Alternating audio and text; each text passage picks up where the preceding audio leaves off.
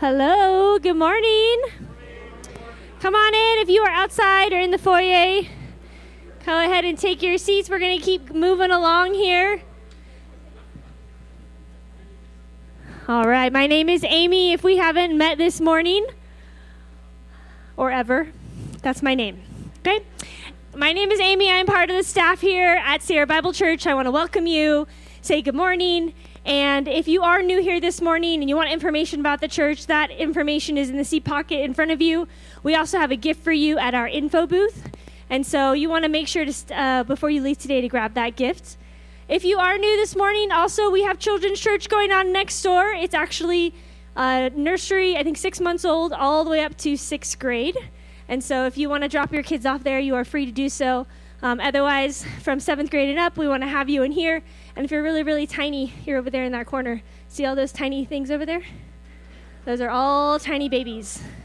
They were all born this year, which you would know because we had a lot of baby showers. We actually have another baby shower coming up Monday after Thanksgiving. Oh, thank you. And that is for Lily and Liam, and they're having a baby boy. So you're all invited to that. I think that is maybe the last baby that's born this year here. There will be more next year, I'm sure, but I don't know when any of that's happening because I'm not in charge of those things. But there is a baby coming in December, and that is baby boy Palmer. And so that baby shower is, again, the Monday after Thanksgiving. Something else coming up that I mentioned last week is if you are interested in being a part of the worship team that you see up here every week, we are having worship auditions on December 1st. That's a Thursday night at 6 p.m. That's the time that the worship team usually practices. And so, again, if you have an instrument you've been working on or practicing, or maybe you've been playing for years, maybe you've been singing and worshiping in your car, in your shower, and you're just like, I think I have the gift. If you have the gift and you've been holding on to it for yourself, well, that's not biblical. So you need to come out to worship auditions and share your gift with all of us. You can connect with Pastor Brad about what that's going to look like and what kind of music to bring, and you can just show up on December 1st. A couple days after that, we have our women's annual Christmas luncheon. This is for all women as part of Sierra Bible Church. It's a really fun community, fellowship event. And it's a free event, but we do want you to register on the app or online so that we know how many women are attending, because we have lunch for you, we have gifts for you. I don't know if we have gifts, so take that back. I do know we have lunch for you, and it's really just a special event for that the women's ministry puts on. So that is December 3rd, lunchtime at 11:30. And then just as a reminder, of course, that I mentioned this last week, we have Night in Bethlehem. We have our parade coming through right now. Here they are. Here's our, poster board. We are encouraging online signups, but we at the same time have a hard time, transitioning. So we still have a poster board happening. Specifically, this night it's a free family event, and it is Thursday and Friday, December 8th and 9th. From 6 to 8. So last week, we changed the time. Last week, it was 5:30 to 8:30, and that's what it's been traditionally. But we decided to shrink it down just a little bit so that we could focus in on that 2-hour period and also give our volunteers a chance to have a little break and more opportunity to volunteer. So that is from 6 to 8, 2 nights. We do want volunteers for this event. We would love bakers, actually. I think there is not a sign up for actual baking online. And so if you want to bake something and we have recipes for you, then you can sign up out front as well. And we will get that event going. And actually, we do have a video on it. So let's play the video. Yeah, Pastor Jesse Richardson here at Sierra Bible Church. Want to make you aware of one of the biggest events we have as a church. December 8th and 9th between 6 and 8 p.m., we'll be changing our entire sanctuary, our entire room that we have every single week that normally is for worship and singing and Bible teaching into first century Bethlehem. If you show up, you'll be able to experience what it was like when Jesus was born. Period time food, period time drinks, and even crafts for all of your kids. It's a great event. If you have kids, man, you've got to be here. Hope that you'll come, hope that you'll volunteer as we serve this community with the gospel and the message of Jesus that in fact will be touchable. Hope to see you there. All right, and as you can see, we have little baby Jesus there, and we have so many babies. Who wants to be baby Jesus? You let me know. Your baby can't be too large by now, so you can let me know about that later. All right, let's get going with Pastor Jesse in the book of Mark.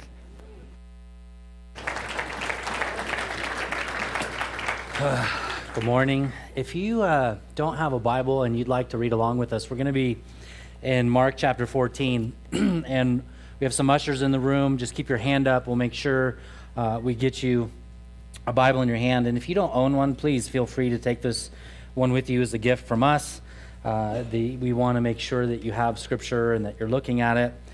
I want to start out this morning with a story that I know some of you have heard, and so I told the first gathering that, I'm now at a place as a pastor that I've been in the same location here now for 18 years. And in 18 years, when you're preaching, you have a tendency to say and share the same stories. And so if you've heard the story, you're going to hear it again, and you'll probably hear it again after that, and then after that, and then in 10 years you'll hear it again, and then you'll get sick of me and I'll bury you or whatever. I just mean we're going to love each other until you die. That's all I mean by that. So let me take you back to the year 2003. In the year 2003, I was 3 years into full-time ministry. By full-time ministry, I mean I was working part-time at a church and part-time at a general nutrition center. And that part-time for the church actually was more like full-time. I mean, I poured my heart into it. And I think at that time, I was bringing home $800 every 2 weeks. So I was living on $1,600 a month from the church. And then I was working whatever I could in addition to that to make ends meet. And in 2003, I had fallen for a girl. And this was a unique thing for me because she was unlike any other girl that I had ever really dated. First of all, she was sold out for Jesus. Secondly, to my shame, she was the only brunette I had ever dated. All of them outside of that had been blonde, to give you an idea of what I was after in college. And I asked her out, and we started to talk. And I began to fall head over heels for her. And I realized that what I was going to need to do after falling for her, and I had told her really early on, I'm going to marry you. I don't advise that early on because the result on the heels of that was she broke up with me. It was just too much, too fast. And I went into crisis mode. I was down and I was depressed, and then this girl, she went on a missions trip to Mexico for 30 days. And during those 30 days, I fasted and I prayed, and God spoke to me through Scripture and told me that I was going to marry this girl, doubled down on it kind of thing, And she was in Mexico, and I had no guarantee. And even though I'd heard from the Lord, like inside my heart, it wasn't like scriptural, it wasn't out loud. I'm not trying to make it sound like something that it isn't. And the result was, while she was in Mexico, she prayed, and the Lord spoke to her and said, you're going to marry this guy. So after 30 days of not seeing her, talking to her very little, she came home, and I knew she was driving from Mexico back into San Diego, and I went to go visit her and see her. When she popped out of the car after not seeing me for 30 days, she ran to me. She jumped into my arms, wrapped her body around me. Granted, now we've been broken up now for a while. So to my surprise, even though I'd heard from the Lord, I was like, what? This is crazy. What was even crazier was her response. Where's my ring?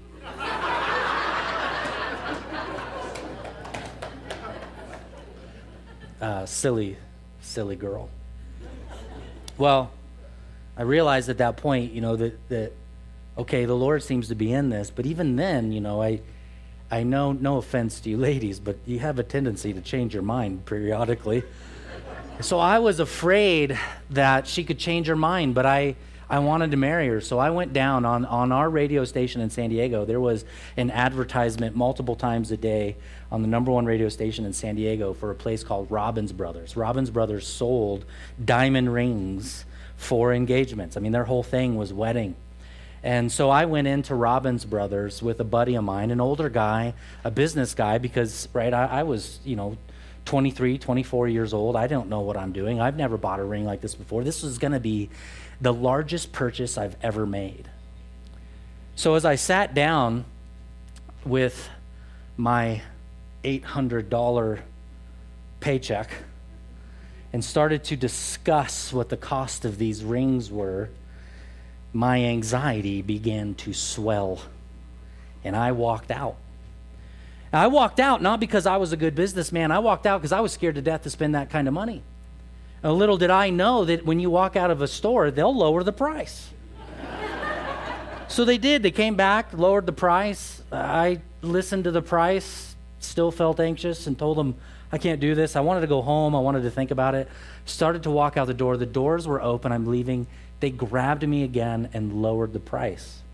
3 times they lowered the price. I tried to leave 3 times. Now, the third time was the kicker, because in the third time he said, listen, I'm giving you the deal of all deals. I'm going to give you this deal, but here's the deal. You can't bring it back. There's no returns, no exchanges. That's the final price. So I did what every wise young man should do in that moment. I pulled out all 3 of my credit cards and I maxed them. Still paying that sucker off. No, I'm just kidding. I'm just kidding. We don't have any debt. I paid it off. But she was worth it. And obviously, as you know the conclusion of the story is about my wife. We've been married. Coming up next year will be our 19th year. We're going to get to celebrate 20 years in a year's time. Thank you, yeah. So let me, now that I've shared my story, let me ask about your story. When was the last time you made a purchase that was so extravagant that maybe the world would criticize the action? When was the last time you did that for your loved one or maybe a child? Or obviously this morning we're talking about when was the last time you gave Jesus an extravagant gift that all would criticize the radicalness, the bigness, the vastness of said gift? In the place in Mark, we're in the last week of Jesus' life. He is preparing his heart and his body, as well as his inner being and essence, for the most brutal murder anyone has probably ever experienced, that anyone has experienced. We know in a few short days of time from this passage that Jesus will not only taste death on our behalf, he will taste a separation from God the Father. He will carry and he will taste the sin of the world. All of the dark deeds that you have ever done, all of the filthy thoughts that you have had, Jesus will impute those things to himself. He will carry them. He will wear them, and he will exchange instead and give you and impute to you his purity and his righteousness. This is where he's headed. What will the final time be like? What will his disciples say? What will his critics say? We get a picture here this morning of a radical gift for an even more radical Savior. Let's pick up the story together. If you can, would you please stand with me as we read from verses 1 through 11, Mark chapter 14. It was 2 days before the Passover. This is when the Jews celebrate the reality that God passed over them and did not take their firstborn. And where were they celebrating this? We'll be told that here in a moment. But it was the Feast of Unleavened Bread, and the chief of priests and the scribes were seeking how to arrest him, that is Jesus, by stealth and kill him. For they said, not during the feast, lest there be an uproar from the people. And while he was at Bethany in the house of Simon the leper, that's the location, as he was reclining at the table, a woman came with an alabaster flask of ointment of pure nard, very costly, and she broke the flask and poured it over his head. There were some who said to themselves indignantly, why was this ointment wasted like that? For this ointment could have been sold for more than 300 denarii and given to the poor. And they scolded her. But Jesus said, leave her alone. Why do you trouble her? What she has done is a beautiful thing to me. For you will always have the poor with you, and whenever you want, you can do good for them. But you will not always have me. She has done what she could. She has anointed my body beforehand for burial. And truly I say to you, whenever the gospel is proclaimed in the world, what she has done will be told in memory of her. Then Judas Iscariot, who was one of the 12, went out to the chief priests in order to betray him to them. And when they heard it, they were glad and promised to give him money. And he sought an opportunity to betray him. Lord, your words are trustworthy and true. Speak to us now this morning. In Jesus' name, the church said, amen. You may take a seat, please. Remember, I'd asked you kind of that initial question, when was the last time that you gave an extravagant gift to someone or even the Lord, something that is of great cost and value? It saddens me to report to you that sometimes within churches, not so much ours, but definitely the one I was a part of, it was really common for people to think that Jesus or the church, what they need is the hand-me-downs of those who attend the church. We actually had the church I was a part of was really large, so we had a full-time janitorial service of probably, I think, 5 or 6 guys that took care of the facility and the campus, as well as repairing computers and different things like that. And there was a breezeway that was covered. It was a quite large breezeway, probably 20 feet long by 15 feet wide. And in that breezeway was stacked, one upon another, an old computer, an old screen, an old piece of hardware, an old printer. And literally what it was all of the hand-me-downs of those who decided to buy a new computer for themselves and thought in their heart of hearts and charity of charity that what the church needed was that old piece of trash. And really what ended up happening with those gifts is it actually created work for the church. These guys had to go through the computers. They had to make sure that they were disposed of properly, all of that. It actually caused more work for them. Over the years, when I've done youth ministry, I did youth ministry for 8 years here at this church. And next door, we've probably had 2 or 3 different times where someone in the congregation got a new couch.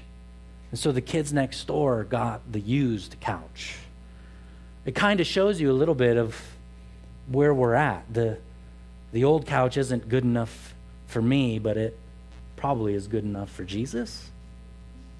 It's a question I think all of us should ask. What we learn from this particular woman that I think Mark, first of all, leaves unnamed. Her name is not here. It's just a woman at the Passover time of unleavened bread.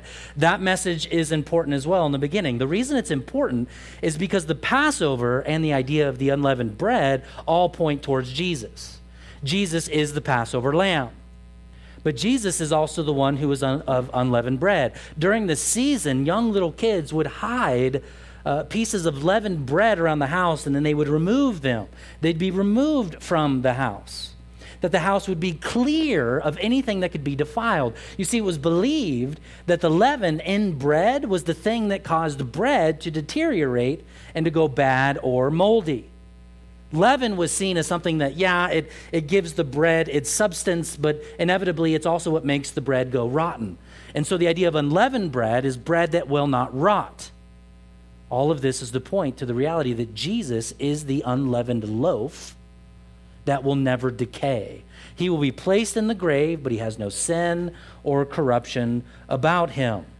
So during this Passover, what's important for us to understand is the busyness of what is occurring. Literally, we see in the first part of this passage, we see the Pharisees say, we're looking to destroy this Jesus by stealth.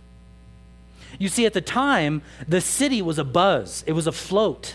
And surely everyone had heard of this Jesus, because Jesus has basically been making claims that he's God and claims that he's the Messiah. So not only is this a busy time, there is an emphasis and a focus on this particular man that seems to be wandering around Jerusalem, making really radical claims about himself and teaching in a way that he ought not teach. So they know the crowds are following him, not quite for real adoration and worship, but because of what he's doing, and they know the crowds are around and they're following him, and they don't want to kill him in public. They don't want to arrest him in public because the crowd will arise and they will revolt. That's their worry. So, what does Mary do? She contrasts the stealth. That's who this is. It's Mary. Why is her name not given? It's given in the other Gospels, probably not given here in Mark, just to put the emphasis on the object here is not Mary. The subject is not Mary that we're to learn from. It's the person she's giving the gift to, this extravagant gift. She gives it to Jesus publicly. That's my first point for us this morning if you're a note taker. The idea of what is being shared here is this: great love, great worship, great adoration will always be two things. Number one, it'll always be extravagant, and it will always be public. This is what Mary shows us about true worship to Jesus. The true worship of Christ doesn't hold anything back. The true worship of Jesus is extravagant. The true worship of Jesus is out there for all to see. There is no keep your faith private and don't ever speak about it in public. No, the reason that Mary contrasts the Sadducees and the Pharisees and the scribes and the religious people of the day is because she's doing this out in the open for all to see. What does John chapter 3 tell us of Jesus? That the light has come into the world. The light has pierced into the darkness. But we know that there will always be people who love darkness rather than the light. And you can't help but love the setting in which Jesus is in. We leave the Pharisees for a moment and their hatred towards Christ. And we enter away from the foes of Jesus to the friends of Jesus. Where is this meal taking place? And none other than Simon the leper's house. Well, this is interesting, because lepers are to be far away. So what we learn from the text here is that Simon was still called a leper. He may have even had some kind of skin disease from birth. What we learn here is Simon has been healed. Simon's been healed by Jesus. And now they're having this meal. And in this meal is Mary and Martha, who are the sisters of who? Lazarus. They all come from the same family. They're all brothers and sisters, Mary, Martha, and Lazarus. Where's my watch talking to me? Mary, Martha, and Lazarus, all the same family. They're all in this meal. Imagine the conversation in this meal, first of all.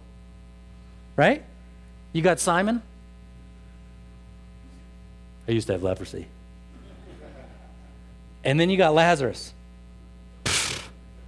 But have you been dead? I know you had a skin disease, but you ain't never died, bro. And I'm sure they were, I think Jesus loves me more. I think Jesus loves me more. I can't help but think that the fellowship here, the radicalness of it here, the fact that they're rallying really not around the Passover, but the true Passover that is Jesus. And we learn at least three things from Mary, not only from this text, but other places in Scripture, that she knew how to sit with Jesus. Some of you might remember there was a time in Scripture where Mary and Martha were both with Jesus, two sisters. Mary is sitting with Jesus, and Martha is serving and working. And Martha gets upset because Mary is sitting, and Jesus says that in this moment, what Mary is doing is the greater thing. Mary knew how to sit. And Martha, on the other hand, man, she sure knew how to perspire and to work hard. But we know from Mary, from other places, that not only did she know how to sit with Jesus, she knew how to listen to Jesus. She was intent on hearing his exact words. This is what Luke chapter 10:39 shares. Now when Mary came to where Jesus was, she saw him. She fell at his feet. Luke 10:39.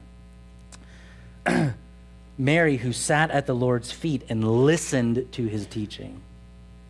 May this be true of you this morning. That adoration and love and worship come from hearing the word of God preached. The world sees preaching as folly, but God sees preaching as the key that puts the foolish one, or puts the one who thinks he's wise, to foolishness. The Bible actually calls preaching, what I'm doing right now, foolishness. that it's foolishness to the world.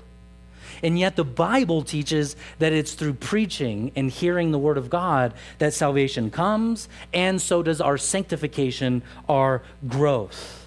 May it be true that we're like Mary, we listen and we sit and we share our hearts with Jesus. When Lazarus died, she poured her heart out. Lord, if you would have been here, my brother would not have died. But mostly what we see in Mary and her constant sitting and worship, what we see in her is a radical act of worship to her Savior. It tells us here that she took a flask and she poured it over his head. Another piece of scripture says not only did he pour it over his head, this nard is what it's called, but she also then began to take her hair and she began to wash his feet with the perfume, as her hair was the cleaning device in which she scrubbed and wiped our Savior's feet. Well, let's talk about this nard for a moment, this gift she gave to Jesus. Well, this nard is about 12 ounces. It was inside of what we call an alabaster jar. The jar itself was valuable. It was important. The nard inside was earthy. It was sweet with a little bit of spiciness, incredibly difficult to get a hold of. It was actually imported from India. Because of this, it made the nard extremely expensive. We're actually told in the text this idea of what it says here, 30,000 denarii, is that the number? Regardless of the number, it's the equivalent of the modern man's working wage. The blue-collar guy, it's 1 year's worth of wages. That's what this 12 ounces is worth. That's how valuable it is. You take 1 year's worth of your wages and you buy this thing. It's like that ring I gave my wife. It's valuable. It's precious. One day, hopefully, that ring will be passed down to my kids and to my grandkids and to my great-grandkids. It would be in the family forever. The perfume was seen as this kind of thing. It's possible that this was a way for them to keep their life savings. It's also really possible, as some theologians believe, that this would have been used for her down payment as a dowry, so that she could one day be married. What is Mary's response? How does she view this costly nard? She breaks it in its entirety. The jar is obliterated and the perfume is completely used. Right? If you have a little thing of cologne, I use a little thing of cologne. I roughly do this, when I think I didn't do it this morning, so I don't smell that great. I'm sorry, but it's usually kind of like this, right? Then you go about your business.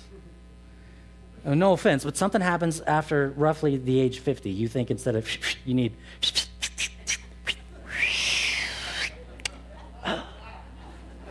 right?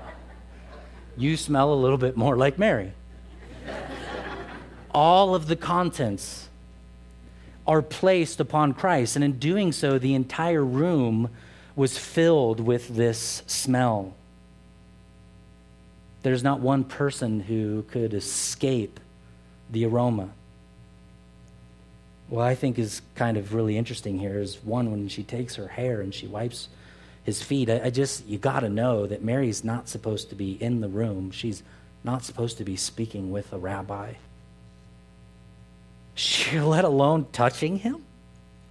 And to let her hair down, that was a symbol of promiscuity in that day. And in spite of all of the cultural and criticism and cultural, no, you should never, she just lets it all out, and the aroma fills the room. Her love for Christ cannot be escaped. It's there for all to see. It's public. It's dramatic. All can smell it. And my friends, likewise, we're to be doing the same thing, sharing the love and the odor of Jesus everywhere we go. 2 Corinthians chapter 2, verse 14. Thanks be to God. Why? Because in Christ, he always leads us in triumphal procession. Do you hear that? Thank you to Jesus because the Christian is always triumphal. And it then says this, through us, through the church, he spreads the fragrance of the knowledge of him everywhere. For we are the aroma of Christ to God among those who are being saved and those who are perishing. What is he saying in this passage?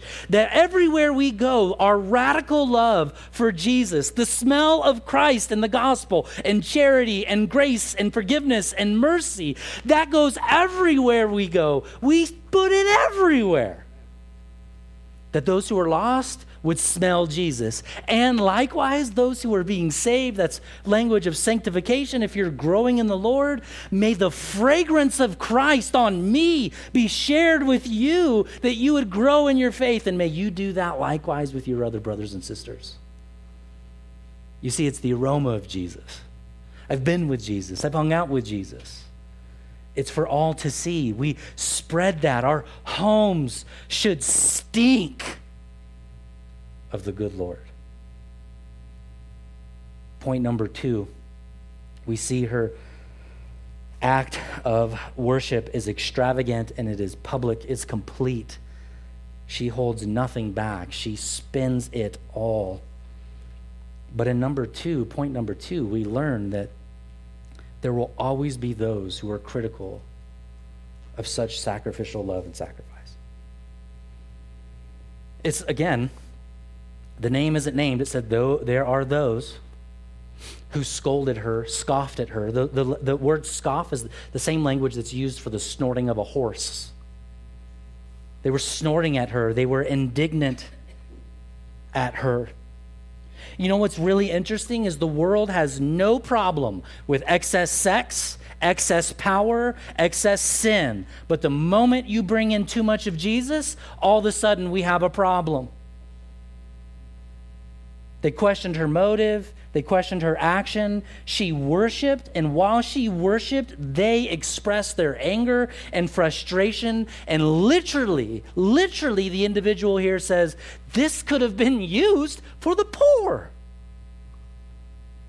And Jesus says something that's somewhat controversial. The poor you'll have with you always. Is he saying don't serve the poor? No, he's saying I'm only here for but a moment. You're going to have plenty of opportunity to serve the poor. But she's chosen this moment. She knows she has sat with Jesus, she has listened to Jesus, and she knows exactly what she's doing. And Jesus even says she's fulfilling prophecy. She has done this to anoint my body before burial. The text doesn't say, but is it possible she knew exactly what she was doing? Is it possible that Mary's the one who sat with Jesus and heard the message, my Savior will die for me and he will be resurrected from the dead? I don't know, but clearly she knew something the others didn't because of her position. She knew exactly where she needed to be. She didn't have to be worried about serving. She needed to be worried about being there with him. You know what's really interesting here? We know from other texts that the one who is actually criticizing is Judas. He's the contrast. Mary's extravagant worship contrasted with the selfishness of Judas. In our world, Judas would have looked like a saint, yeah? Whoa, hey, you got a year's worth of wages? We really should sit down, come up with a game plan. I know investors like this. I'd love to give the church money, but I want to hear the game plan. What's the vision? Now I'm too dumb to give a vision because I don't have one. Matthew 28 does.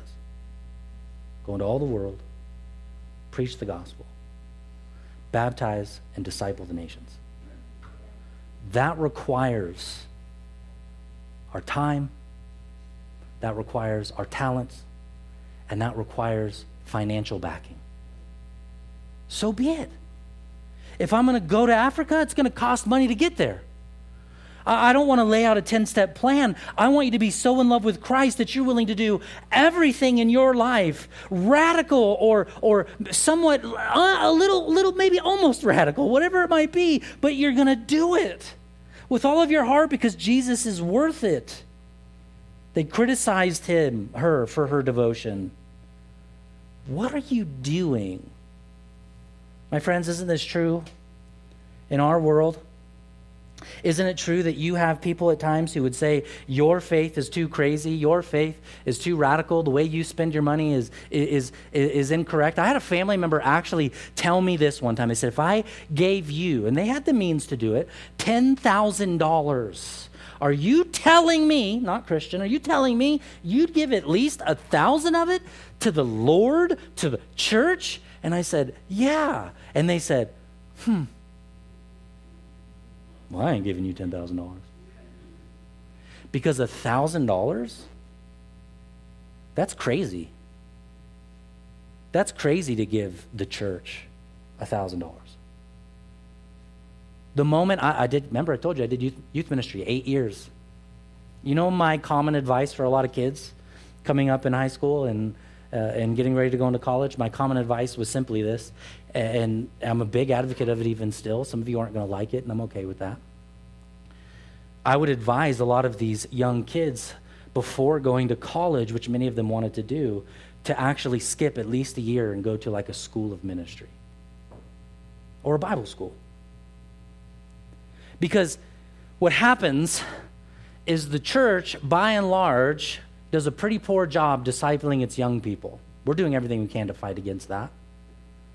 And so what happens is our young people, they grow up in church, we've got a lot of them, they grow up in church, they hear the message of Jesus, they go to college, and college erodes their faith with all of their secular evidences and all of its worldly garbage and trash and all of its self-centeredness.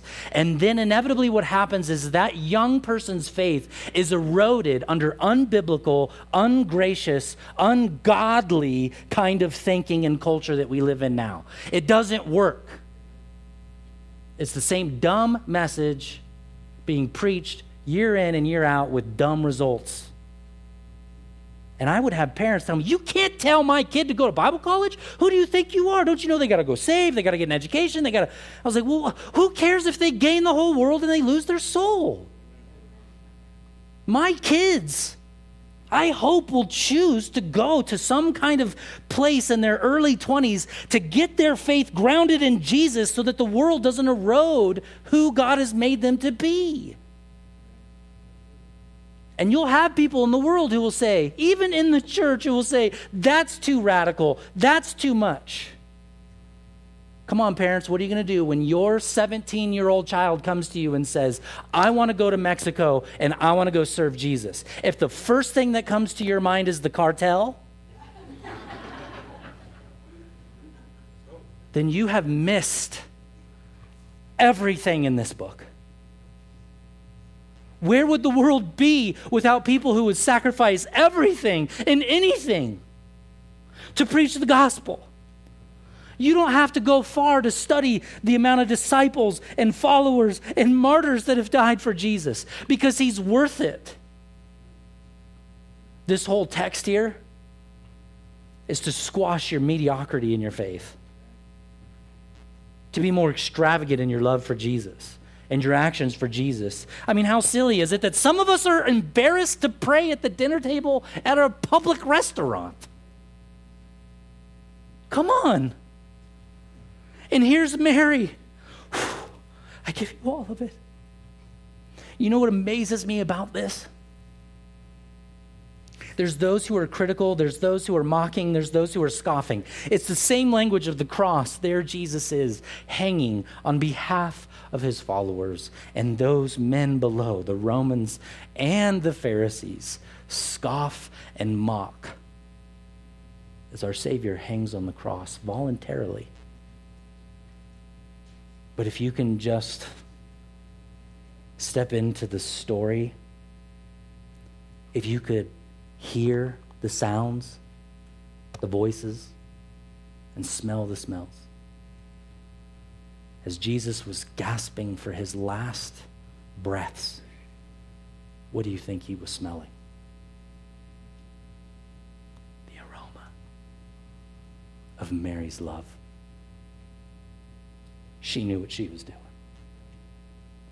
And he was thinking of her as the blood and the iron and the smell of iron wafted through the air of Christ's blood mixed with the smell of this aroma as a reminder. Don't worry about the criticism. Don't worry about the scoffing. Some of us are going to have to leave a real career for the Lord. Some of us are going to have to leave small town Truckee to go reach people in the inner city for Jesus. Some of us are going to have to go and bolster ourselves and ask Shannon Breimer, who was up here last week, hey, I know you're looking for a new director for Scarlet Hope. You're looking for a gal who'll take the gospel into the darkness of strip clubs. And some of you will raise your hand and say, that's me. And you'll have someone in your family, you'll have someone like Judas criticizing you. It's normal. But don't let it hinder you. Because we learn a third lesson. Not that just our public worship should be radical and not that just we'll be criticized, but such kind of love and worship, such kind of sacrifice will be remembered, it will be recorded, it will be honored, it will be defended.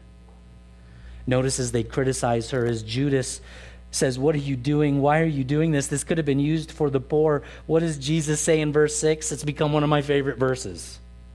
Leave her alone. I just think that's gangster. You know what I'm saying? Like I read it that way. Leave her alone. What's Jesus saying? I have her back. What Jesus is saying is that I'm making a promise that your sacrifice, your extravagant love will never be forgotten. In fact, Jesus even says, wherever the gospel advances, wherever the gospel takes new territory, whenever the gospel is proclaimed, her story will be shared. And here we are this morning fulfilling that prophecy. Come on. Here's the deal with Mary. And with Judas, there's a contrast as we get ready to wind to an end. You know what Mary has learned in her giving? She's learned the art of self-forgetfulness. She's not thinking about her, man. Gosh, how freeing it would be to just not have to think about you, huh? To not have to think about your needs and what you're feeling. I mean, if you're like me, does anyone in the room ever get hangry? I mean, it just teaches me the frailty of my humanity.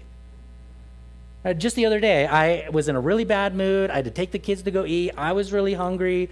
They were hungry. The whole car was Antichrist. It was the tribulation in our vehicle. Finally got some food in our bodies, and I had to apologize to my kids and say, I'm so sorry. And as I reflected back, I thought, I lost all of my control of my attitude because I was hungry. I lack self-control. Self-control. What a blessing to be so enraptured with Christ. You're no longer thinking about you. Judas is the opposite. All Judas can think about is himself. She pours out a gift that really has no comparison of cost. There's no way to really share what it is that she has poured out onto his feet, the value of it. But Judas has given us exactly what he thinks Jesus is worth. He turns in Jesus. He betrays Jesus for 30 pieces of silver, the same amount of money that was used to purchase a beast of burden. Jesus' value to Judas is less than that of a human being. 30 pieces of silver. It's nothing. Judas used to steal from the money box. He used to skim a little bit off the top for himself because he was concerned about him. You know what else Judas is guilty of? Mary just wanted to sit with Jesus. Judas wants to use Jesus. You'll be helpful to me, Jesus. The other lesson we learn is that two individuals could literally be in the same proximity of Christ, and one of them will find him supremely valuable, and the other will find him supremely usable. May we be the latter. May we be like Mary, even though so often Judas appears in the mirror. Only the gospel, only being in love with Christ can heal me of my sin-sick soul. And when I come to Jesus in faith like Mary did, and I see that Jesus wants to take and has taken all of my sin and all the things I've done wrong, and he's placed those things upon himself, and in exchange he's given me his beauty and everything that is good about who he is, I can't help but sit there and say, Lord, I just want to give you more of who I am. What is the ultimate thing you can give Jesus? It's not a thing. It's not money. It's you. The call is to take your very self and to break yourself upon the feet of Jesus. Because Jesus wants to smell like you so that you can smell like him. Man, I'm so thankful that he has shared his life with us, that we can finally now know what it is like to live and not be a slave to self like Judas. May we all continue to pour out as Mary poured out. Let's pray. Lord, we thank you for the sacrifice that you have made, the love that you have given. Lord, we know that Mary only showed such love because you showed it first. Lord, as you teach us in Scripture that we only love because you loved us first. And she responded in gratitude and in worship, Lord, because you are worth it. May all of us, as we close in singing, just take a few moments to do a little bit of the soul-searching needed. Let God challenge you because he is God. Let him minister to you. Let him ask you of things that the world would say is foolish. But may your obedience be radical and sure because of your love to him. May God challenge you to get things out of your life and to give more away. Because that is what the gospel is all about. A free gift given to us. Cost you dearly, cost us nothing. May we live as you lived. Love the things you love and hate the things you hate. We trust you now for all of these things. In Jesus' name, the church said, amen. Let's stand together, family.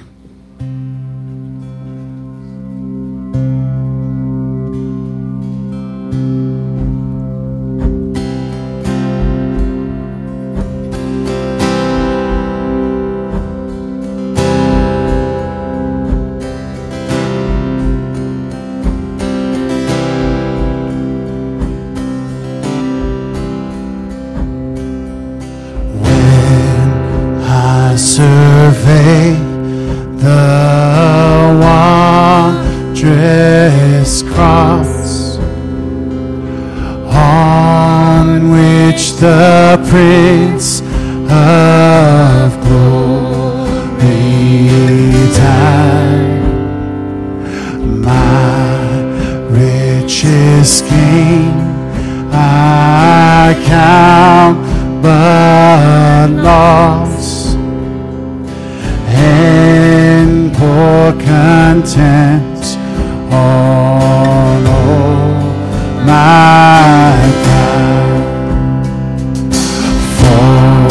Forbid it, Lord, that I should boast, save in the death